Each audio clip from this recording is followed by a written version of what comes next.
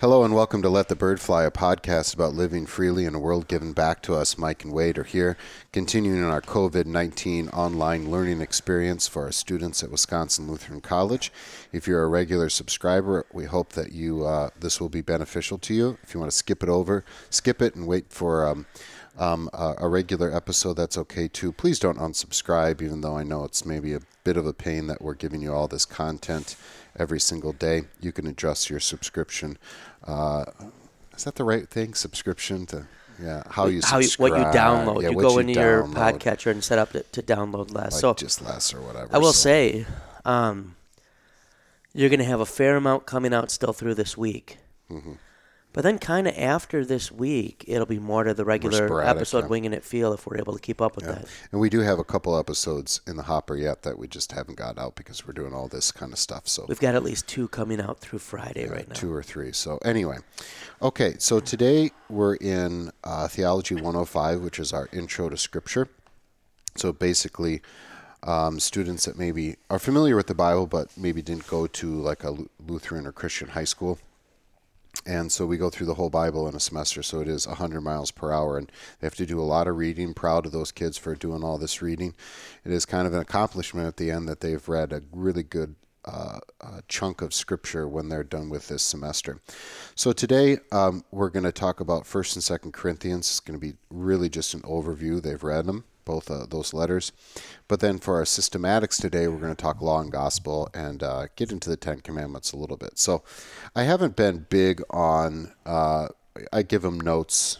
You students, I give you just a couple paragraphs on, okay, here's the Galatian congregation, or here is the Ephesian congregation. But I don't highlight too much of that.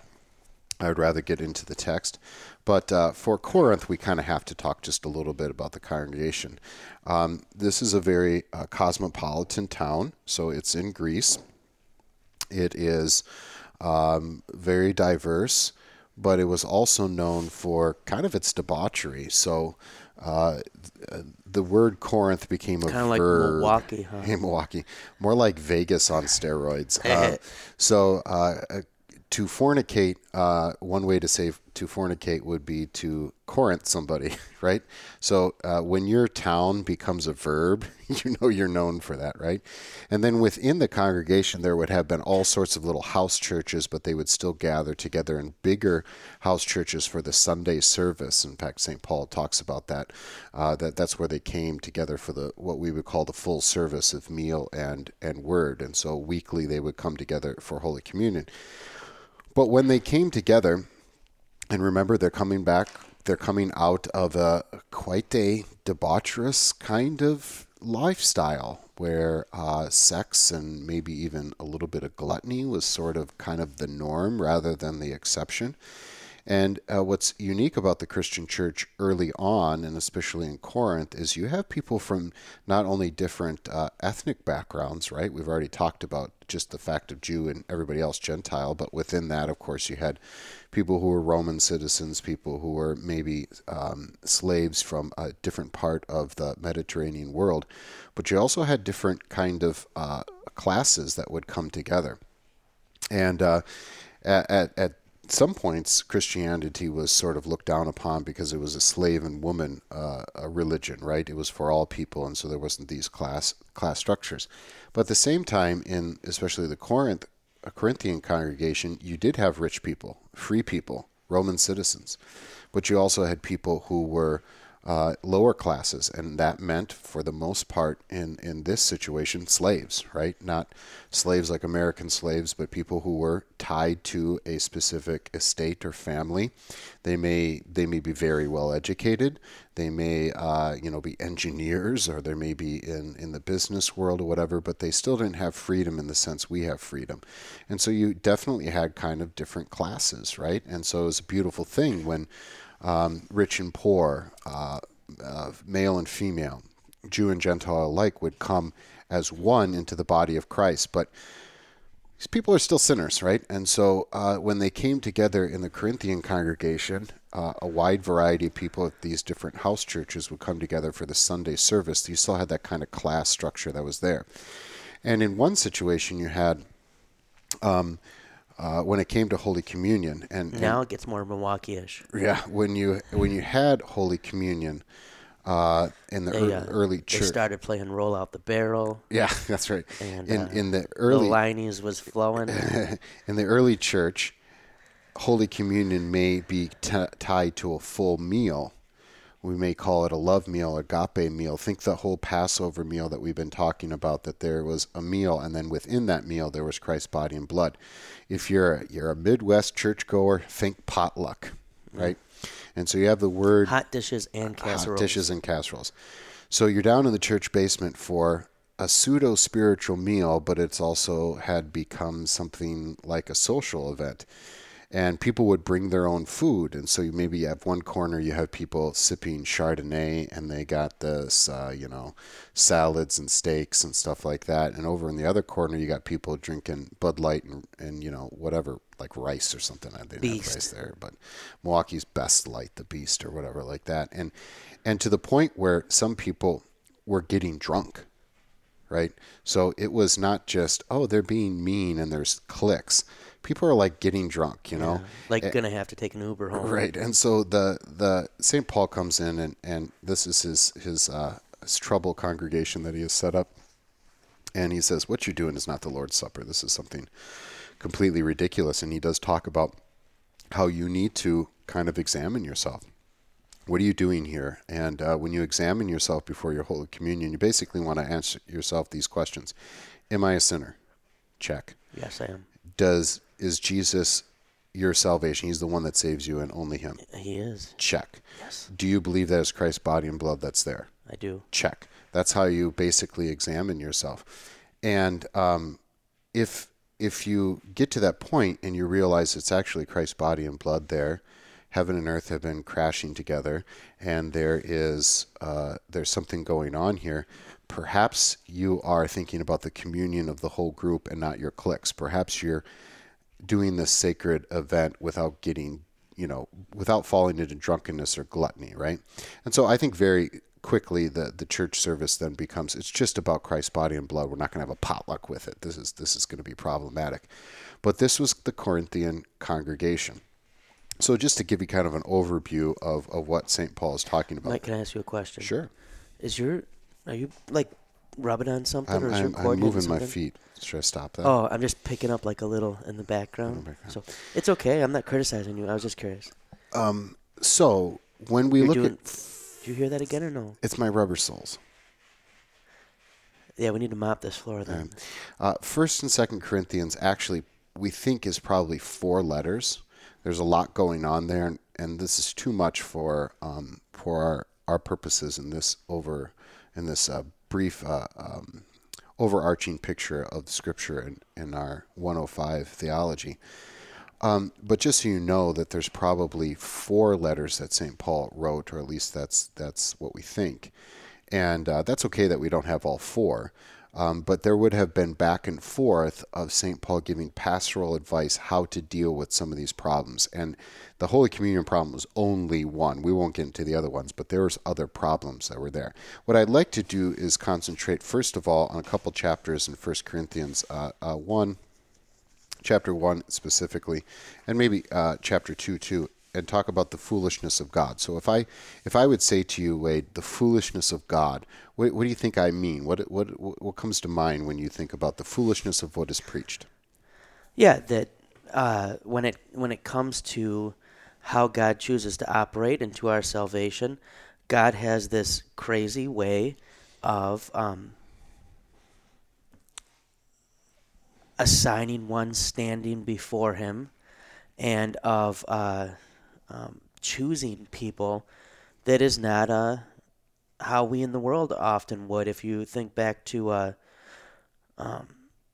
gym class in grade school, and you're playing dodgeball back when dodgeball was real dodgeball with the balls that kind of make the boing noise when they hit you in the head, and you're probably going to pick the kid who's really fast and has just a cannon of an arm, right? But God picks the kid who can't throw and is pretty much terrified of getting hit by the ball. Or as far as how He chooses to develop standing before him.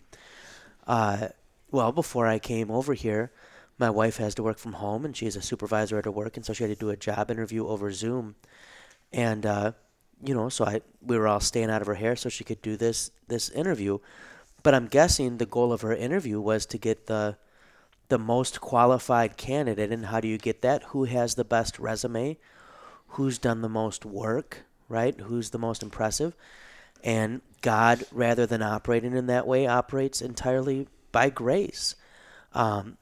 He doesn't ask for a resume. In fact, he says, if you want your standing before me based on works, you're going to end up worse off than if you come just to receive it entirely by grace. So I think the foolishness of God applies to both those things, and both these things were alien to the Greek philosophical and religious thought that was, for as much as Corinth was, they're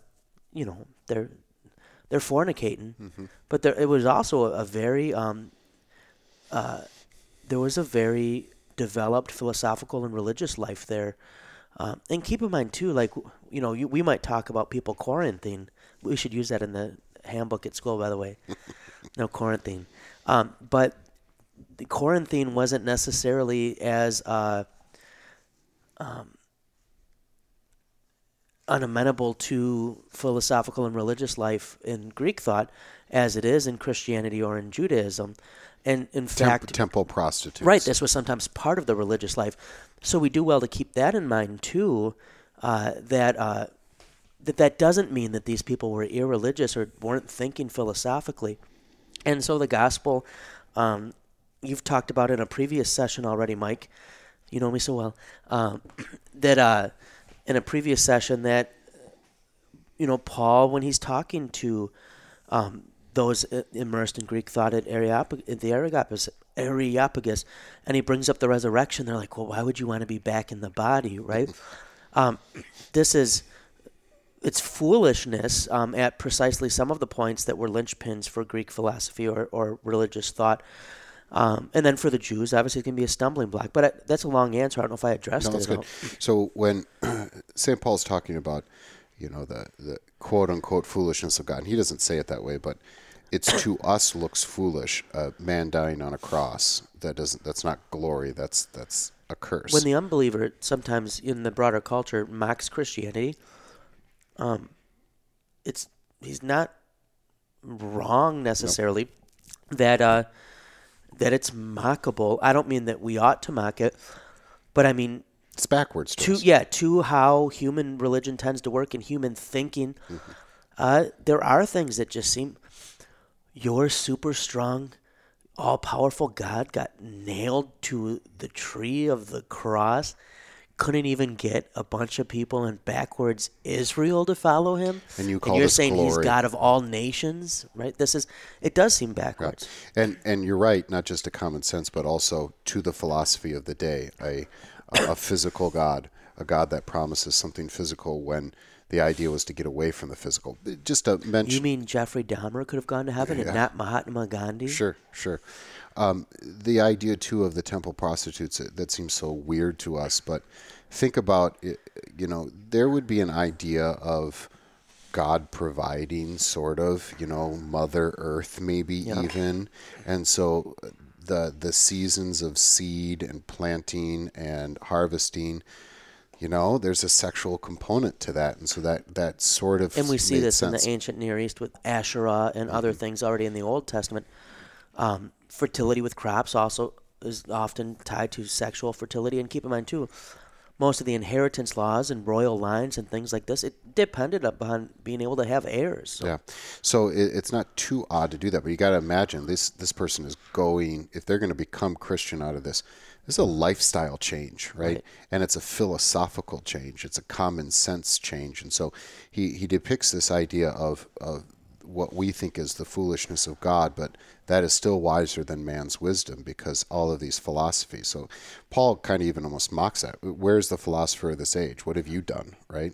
And here is this Christianity that's something completely different. In fact, he zeroes in on the cross and he calls it foolishness to Greeks. So think wise Gentiles that have been thinking about these things, who are the heirs of Aristotle and Plato and Socrates and all the rest. And then that cross but is a stumbling block to Jews. And the word there is where we get the word scandal. And so it's rightfully to talk about not just the cross as something that, oh, that seems backwards. It's scandalous. Right. It is a scandalizing thing. And so, it still is to many religious people who've been sometimes in Lutheran pews their whole life, when they really see a gospel moment, can be offended at a certain person being forgiving or the church being gracious. It can sit poorly with us, sometimes even for pastors. I mean, I had times in my ministry where the gospel sometimes almost seemed a little too much, right? And I don't say that proudly, but no. Yeah. So if you're not looking at the cross as a scandal, you probably haven't thought about it in depth. So, as St. Paul goes forward with this message of a scandal, this thing that seems foolishness to us, he quickly gets into the idea of, like, you can't, by your own thinking and choosing, to borrow words from Martin Luther, come to this conclusion, right? This has to be by faith. And I really like 2 Corinthians, or 1 Corinthians chapter 2, where St. Paul uses this analogy of how you need the Spirit to have faith. Mm-hmm. Like, you would not have come up with this on your own. And you cannot and you wouldn't have come this. To accept it or understand it. Absolutely not. And so he uses kind of a simple explanation that, and it assumes that somebody has a soul. So he says, okay, if you're going to really know somebody, you can know somebody from the outward appearance, but you really need to know their spirit or their soul. So this is the analogy I use. So we're in a room, classroom situation, and some guy comes in, 6'3", 320, muscle. He's got brown hair or blonde hair. He's got doesn't matter. Shaved. In fact, he's shaved. He's bald. Shaved his head like me. Yep. And then he's got kind of like a not a beard yet. But he's got pipes like you. Nice. And he's got like this. He's got this barbed wire tattoo on his thing underneath that says cliche. Cool. Yeah. And he's got a shirt that says Wisconsin Badgers, and you're like, kind of sleeveless shirt. Yeah. And I'm like, that guy plays defensive tackle for the Wisconsin Badgers, right? For my outward appearance, I have pegged him. Now, he comes in, and then he's going to do a presentation on how he likes to read poetry, loves his grandma, and loves to cook. Oh, man. By the words, now, this is important. By words, I get to know his inner self, his soul, and his spirit. Yeah. So I have to have the spirit, his spirit, that comes through words to really understand who he is. In the same way. This would be a really good movie, too, like, about the defensive tackle, and he's, he's coming to get to know himself. He really discovers himself in poetry in class. Mm-hmm. And then so, he gets to, he pancakes somebody, but then he, quotes a nice poetry line. Yeah. And he, coming into his full being. Yeah, it would be a very... Maybe falls in love. Could be an artsy movie. Yeah. Could be an artsy movie. With, I would say falls in love with, a girl who plays the cello, mm-hmm. but also is kind of emo. Okay, we're gonna save the jokes for. I'm not joking. For a lesson where we don't have to go through. She kind of has one of those haircuts where her head's kind of shaved on the side, and then the long hair. Huh. Does she have tattoos hair. too? I'm gonna say no tattoos, but they're gonna get tattoos together. Yep, that would be like a moment in the movie. Maybe like something from Shakespeare. Like that would be a moment in the movie. Right, a real bonding moment. But then they kind of break up because his football buddies kind of get on him. Yeah. That he's getting soft, and so he pulls back. And how about he could be drafted in the NFL, right? But then decides and the Badgers, not to. They have a winning season. He decides not to. Yeah, they win the Big Ten. The national championship game is coming up, and he realizes more than the national championship, he wants her. Mm-hmm. They kind of reconcile. She flies out to surprise him, and she's made a song on the cello to his favorite poem. And then he wins the national championship, but with her there. Yeah. I think we could tweak it a little bit. I mean, during the process of writing and producing. His buddies all come along, and they've memorized the poem as a sign of, their friendship, that they were sorry for ragging on him. They've come around, yeah. And the one buddy's kind of tearing up a little bit. Would you make this a musical, or would it No, a musical would be going too far. that'd be too Quite far. frankly, in my view, I think it would be overkill. Yeah, and I think with musicals, you don't get a whole lot of character development. Right. It's got to have more words. Yeah. So the point is that St. Paul's making here is that in order, I can look at God outwardly, like natural law. Right. And I can maybe even look at Scripture, and it tells me something about God. But it's through, I need to know God's Spirit, as in the Spirit comes to me through words for me to truly understand God and truly trust Him. Now, the analogy limps a little bit, but I think coming off the idea of the foolishness of God is wiser than man's wisdom, and that you need to have the Spirit, I think is pretty powerful example there. All right. So going further... I'm behaving. You can tell I want to keep going with this plot, right? I thought of more elements, but I'm not going to do it. We will wait for your. We'll wait for your. If anybody out there knows how to punch up a script, feel free to get in contact with me separately. For your manuscript, we'll wait for that. Yeah. All right, just a couple other things in 1 Corinthians. We already talked about 1 Corinthians 15 when it came to resurrection apologetics, and we're not going to go that. But maybe Lord's Supper and fellowship. Maybe you want to talk a little bit about that, and maybe tie it in with eating food that has been sacrificed to idols. I mean, that's another issue in 1 and 2 Corinthians. Yeah, and you know what else I'm thinking? Poetry in motion. How about that for a name of it? Well, think about it. I wonder if there's something else there. Yeah, I would like something that relates to like what a defensive tackle does. Right. And he doesn't have to be a defensive tackle. He could be a linebacker. I think if he could be an offensive lineman, it'd be easier for a title. Yeah, but that's not necessary. Okay, I'm sorry. Corinthians, Lord's Supper, what specifically about it, Mike? Well, maybe let's start with this. Let's start with food sacrificed to idols. Okay. And then go into Holy Communion. Yeah, I think the food sacrifice to idols is kind of a fascinating thing to consider because it shows how doctrine and practice can kind of meet.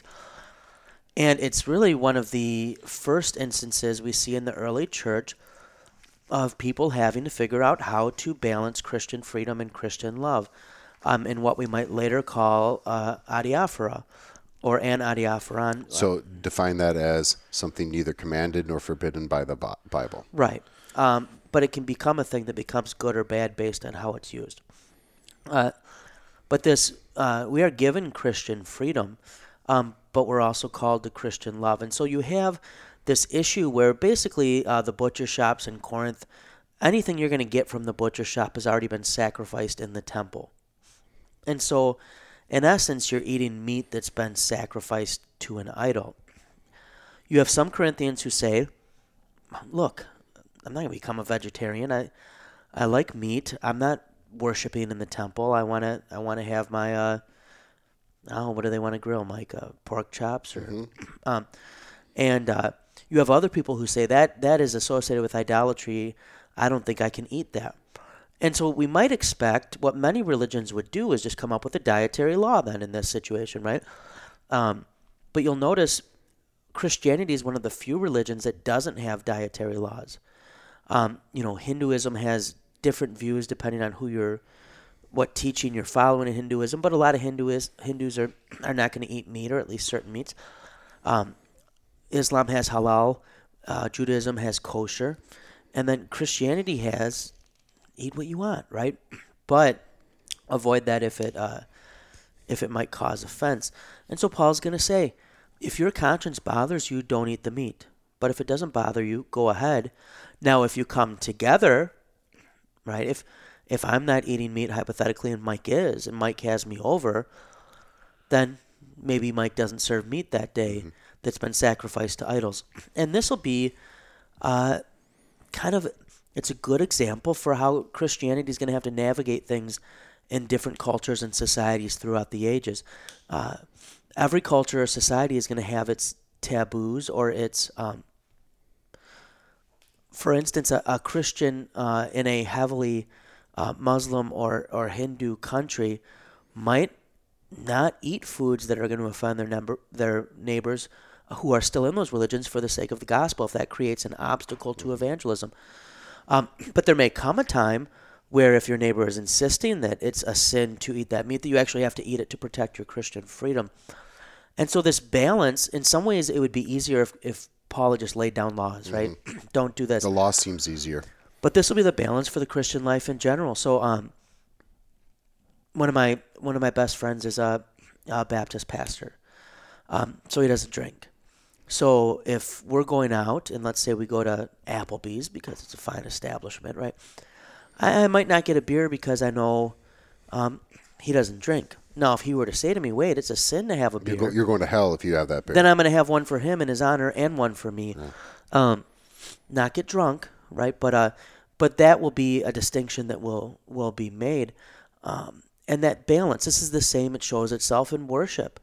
How do you strike that balance of Christian faith and love and what takes place on a Sunday? Every culture is going to have different things that will... What do you wear to worship, right? The clothing a certain culture or society has. We want to balance Christian faith and Christian love. I probably shouldn't dress like I'm going to the beach. But all this without making laws where God hasn't made them. And I think that's the thing that sets Christianity apart. This idea of freedom, yeah. And maybe one example just to kind of give it into people's life. Uncle Frank's an alcoholic.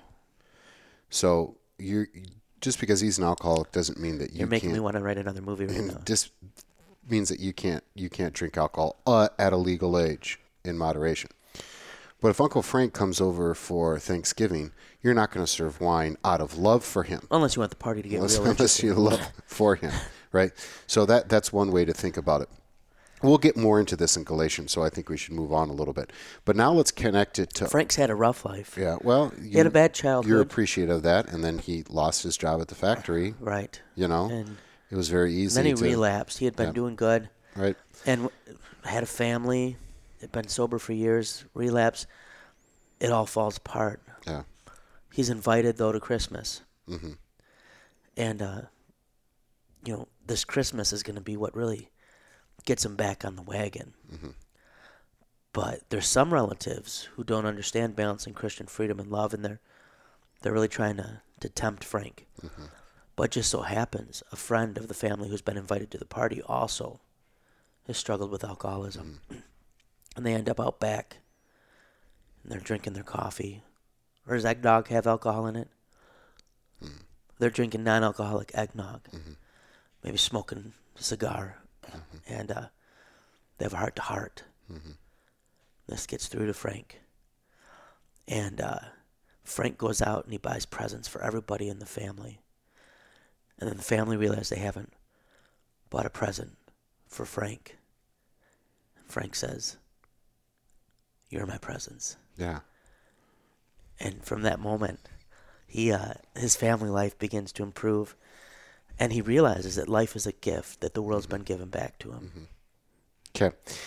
And then there's like a Goo Goo Dolls song. Why won't you stop? That's very good. Let's connect this. Frank's driving in his car. Let's connect this idea of food sacrifice to idols and Holy Communion. So if I'm going to misuse this meal, Holy Communion, right? I'm getting drunk at this meal. I'm not inviting the people from a different social economic class into my little group over here at the potluck with this agape meal. How do I deal with that? What's the connection there? Like, am I misusing this meal too? I mean, how should I navigate all of this? Oh, you're asking me. I am asking you. Well, I think and this is not, you look historically, this is not the only time stuff like this has come up. It's interesting, if you go to Boston or something, you'll see they had pews that are kind of like boxed off, and where you sat kind of was based on your economic or social standing in the area. You paid for your pews. Yeah, this is something that's come up throughout church history.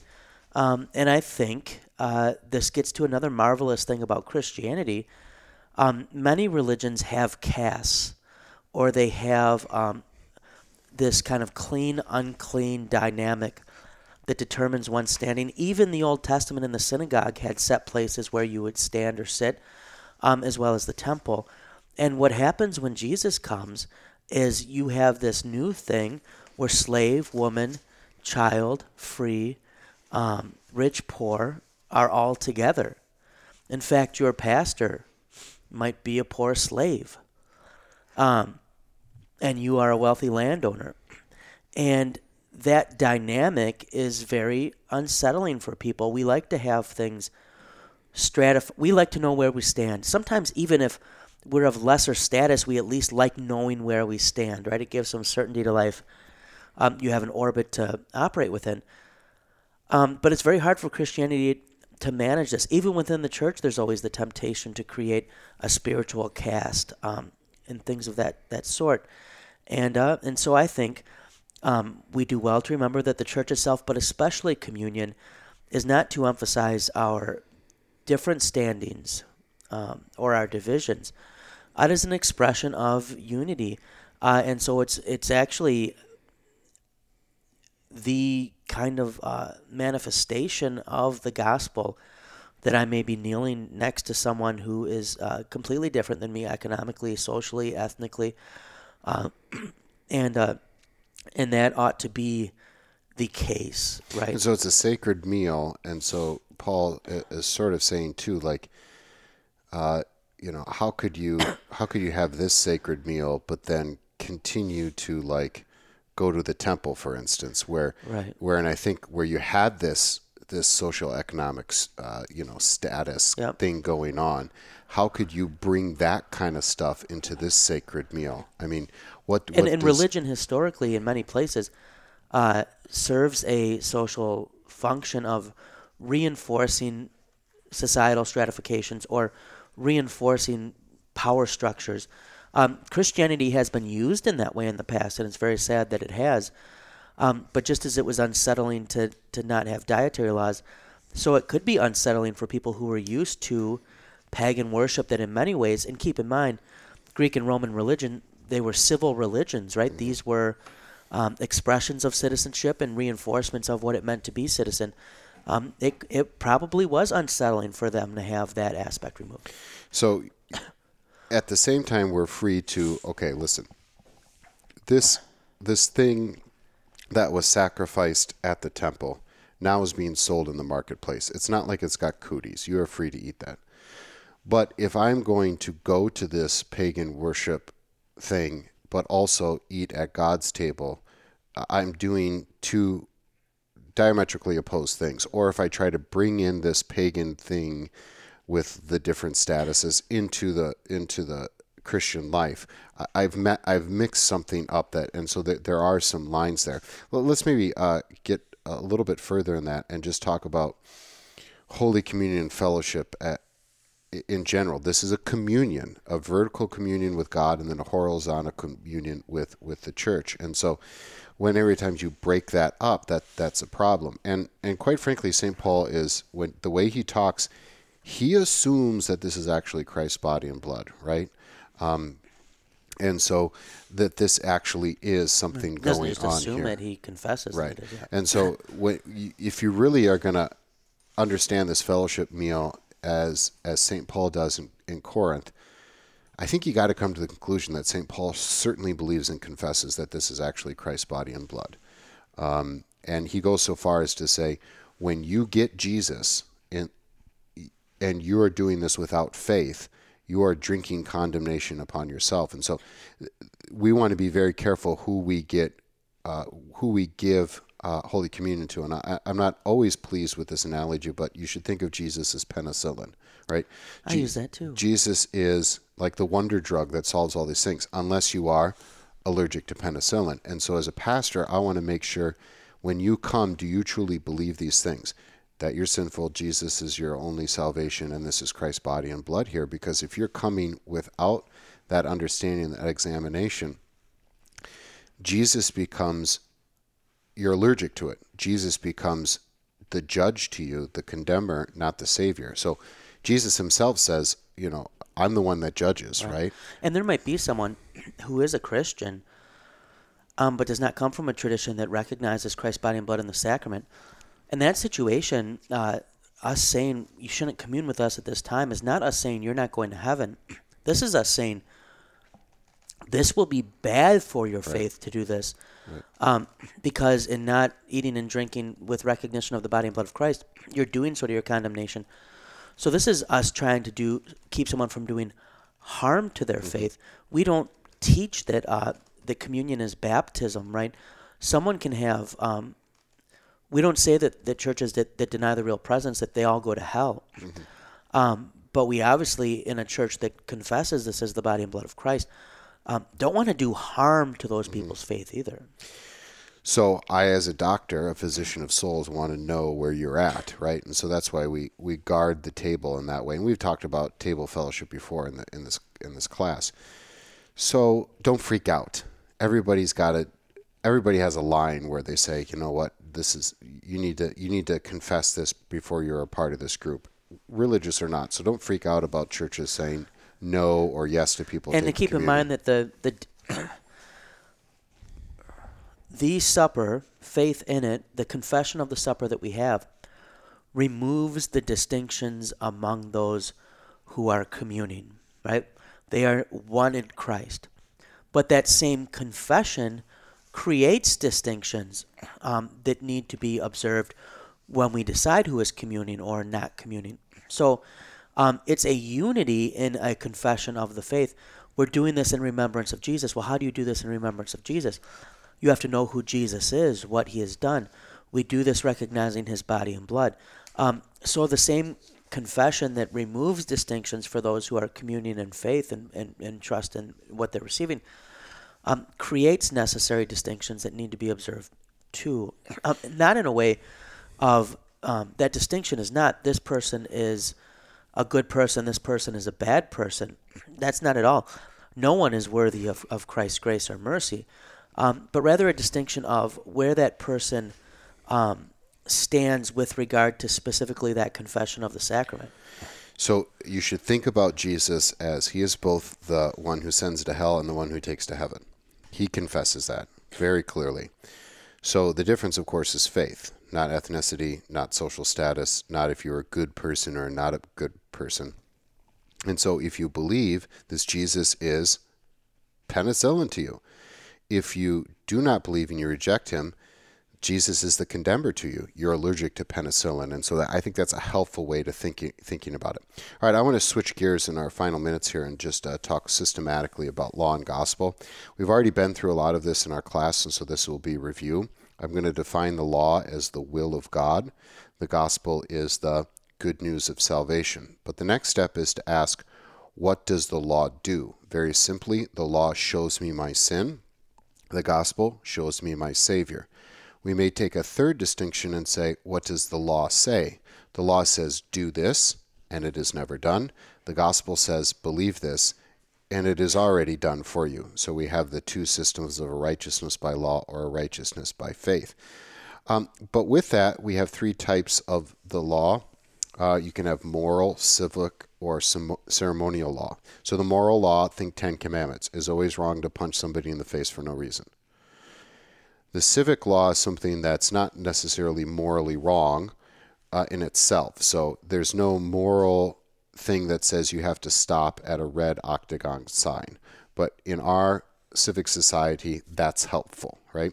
And then ceremonial laws, which have already been over a bunch of times, is like, for instance, dietary restrictions that were served as a theological teaching or a purpose to keep a hedge around Israel, those for a specific time and a specific place. Those are fulfilled by Jesus, who comes and we don't need that law anymore to separate Israel. He also may fulfill it typologically. This is a picture of a sacrifice, for example, is a picture of him. Once he has that sacrifice completed, we don't need to make those sacrifices anymore. He then comes to fulfill the moral law in a different way, where he was perfect in our place, and then his righteousness becomes our righteousness and replaces our unrighteousness. I do like to think about the three uses of the law too. The first use, I like to call it the mirror use. So I look at myself and I see sin. So the law shows me my sin. And I'm not talking about some mere late night club. We all look good. I'm talking about early at 6 a.m, in your bathroom at home that has all the big light bulbs around it, and you see every blemish. That's what the law does. A curb use, it may think of it keeping us in line, keeping us from anarchy in the world. And then the guide use, which would, it does give us advice on what to do. But remember that as righteous people, we are slaves to this righteousness, and this is actually paradoxically freedom. I know as a Christian man, be nice to your wife, right? So the law is always going to accuse me when I'm not nice to my wife, and then I'm driven to the gospel. Does it give me an advice? Sure. But it's much more about me being shown that I'm a sinful person, going to God in repentance, being made righteous again, this death and resurrection thing, and baptism, confession, absolution, and then I naturally do what I really already know what I'm supposed to do, and that's be nice to my wife. We already been through the Ten Commandments, even though I have them on your sheets there. I think page 31 to 32. Just a reminder that the Ten Commandments. Just a few things. First of all, anytime you break any commandment, you're also breaking the first. So if you covet something and maybe even steal something, what you're saying to God is, you didn't give me enough to survive on, or you didn't give me enough to make me have a happy, full life.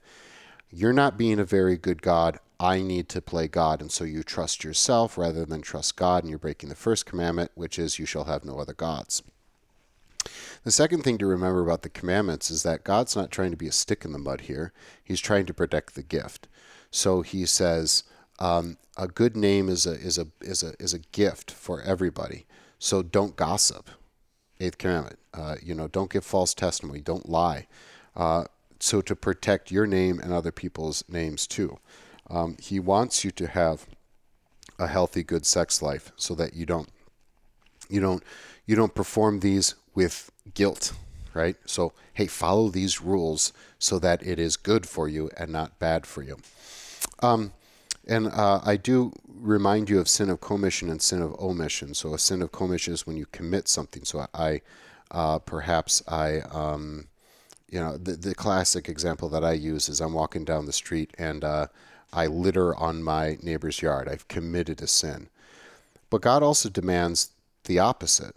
And so if I walk down my neighbor's yard and I see somebody else has littered on their yard and I don't pick it up for him, I've omitted love. I've omitted something. And so you start to go, oh, there's no way to keep this law perfectly. Yeah, that's the point. And you need to look to Jesus, who kept that law perfectly for you.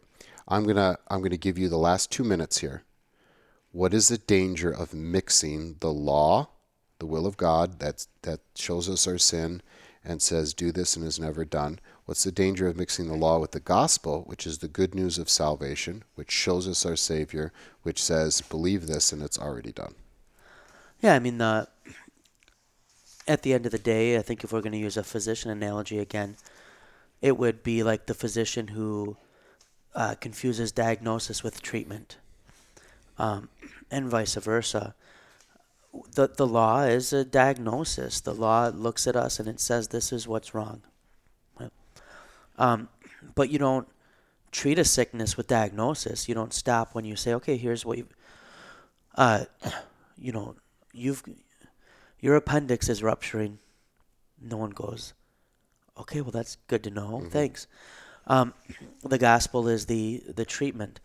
When we mix law and gospel, when we confuse law and gospel, we inevitably lead people back to a standing before God that is rooted in themselves and is therefore insufficient. When we have the gospel but not the law, we basically become an affirming people, and we say, you're good just the way you are, which is to leave someone in their own works and they're standing before God. And probably guilt and a burdened conscience if they're honest. Right. When we have only the law and not the gospel, well, then we leave people with a constant striving for righteousness that they cannot attain. So we're in a Romans 10 situation. So throughout our lives, we need to be both diagnosed and daily, continually, because we daily sin. But then we also need the treatment, right? Sin is not a illness that we don't have a treatment for. the crucifix is the treatment for it. And so we preach Christ crucified, and write the famous chronic painting with the blood flowing from his side into the chalice. We commune, we baptize. So the church is always tempted to fall into one of the two ditches, an overemphasis on the law, and we see that in medieval Christianity. But I think in the 20th century, we've seen a development of this overemphasis on the gospel, which really ceases to be a gospel, right?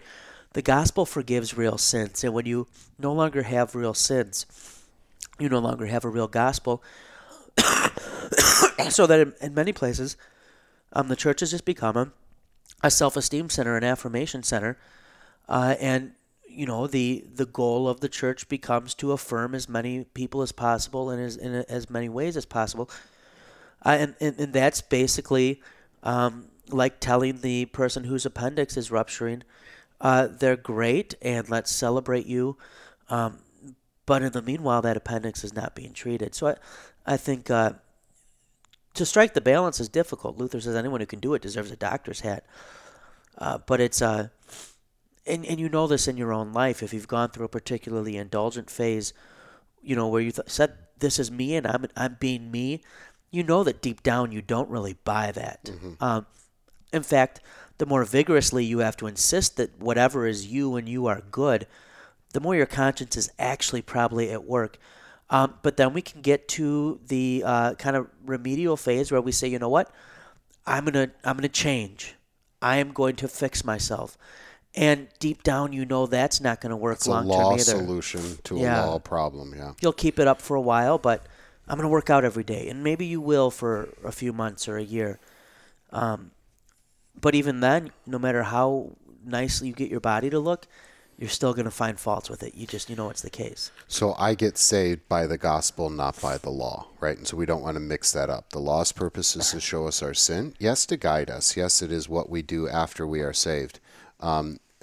But the gospel, free and clear, is what saves us, and we don't want to mix the two. All right, thanks for coming on.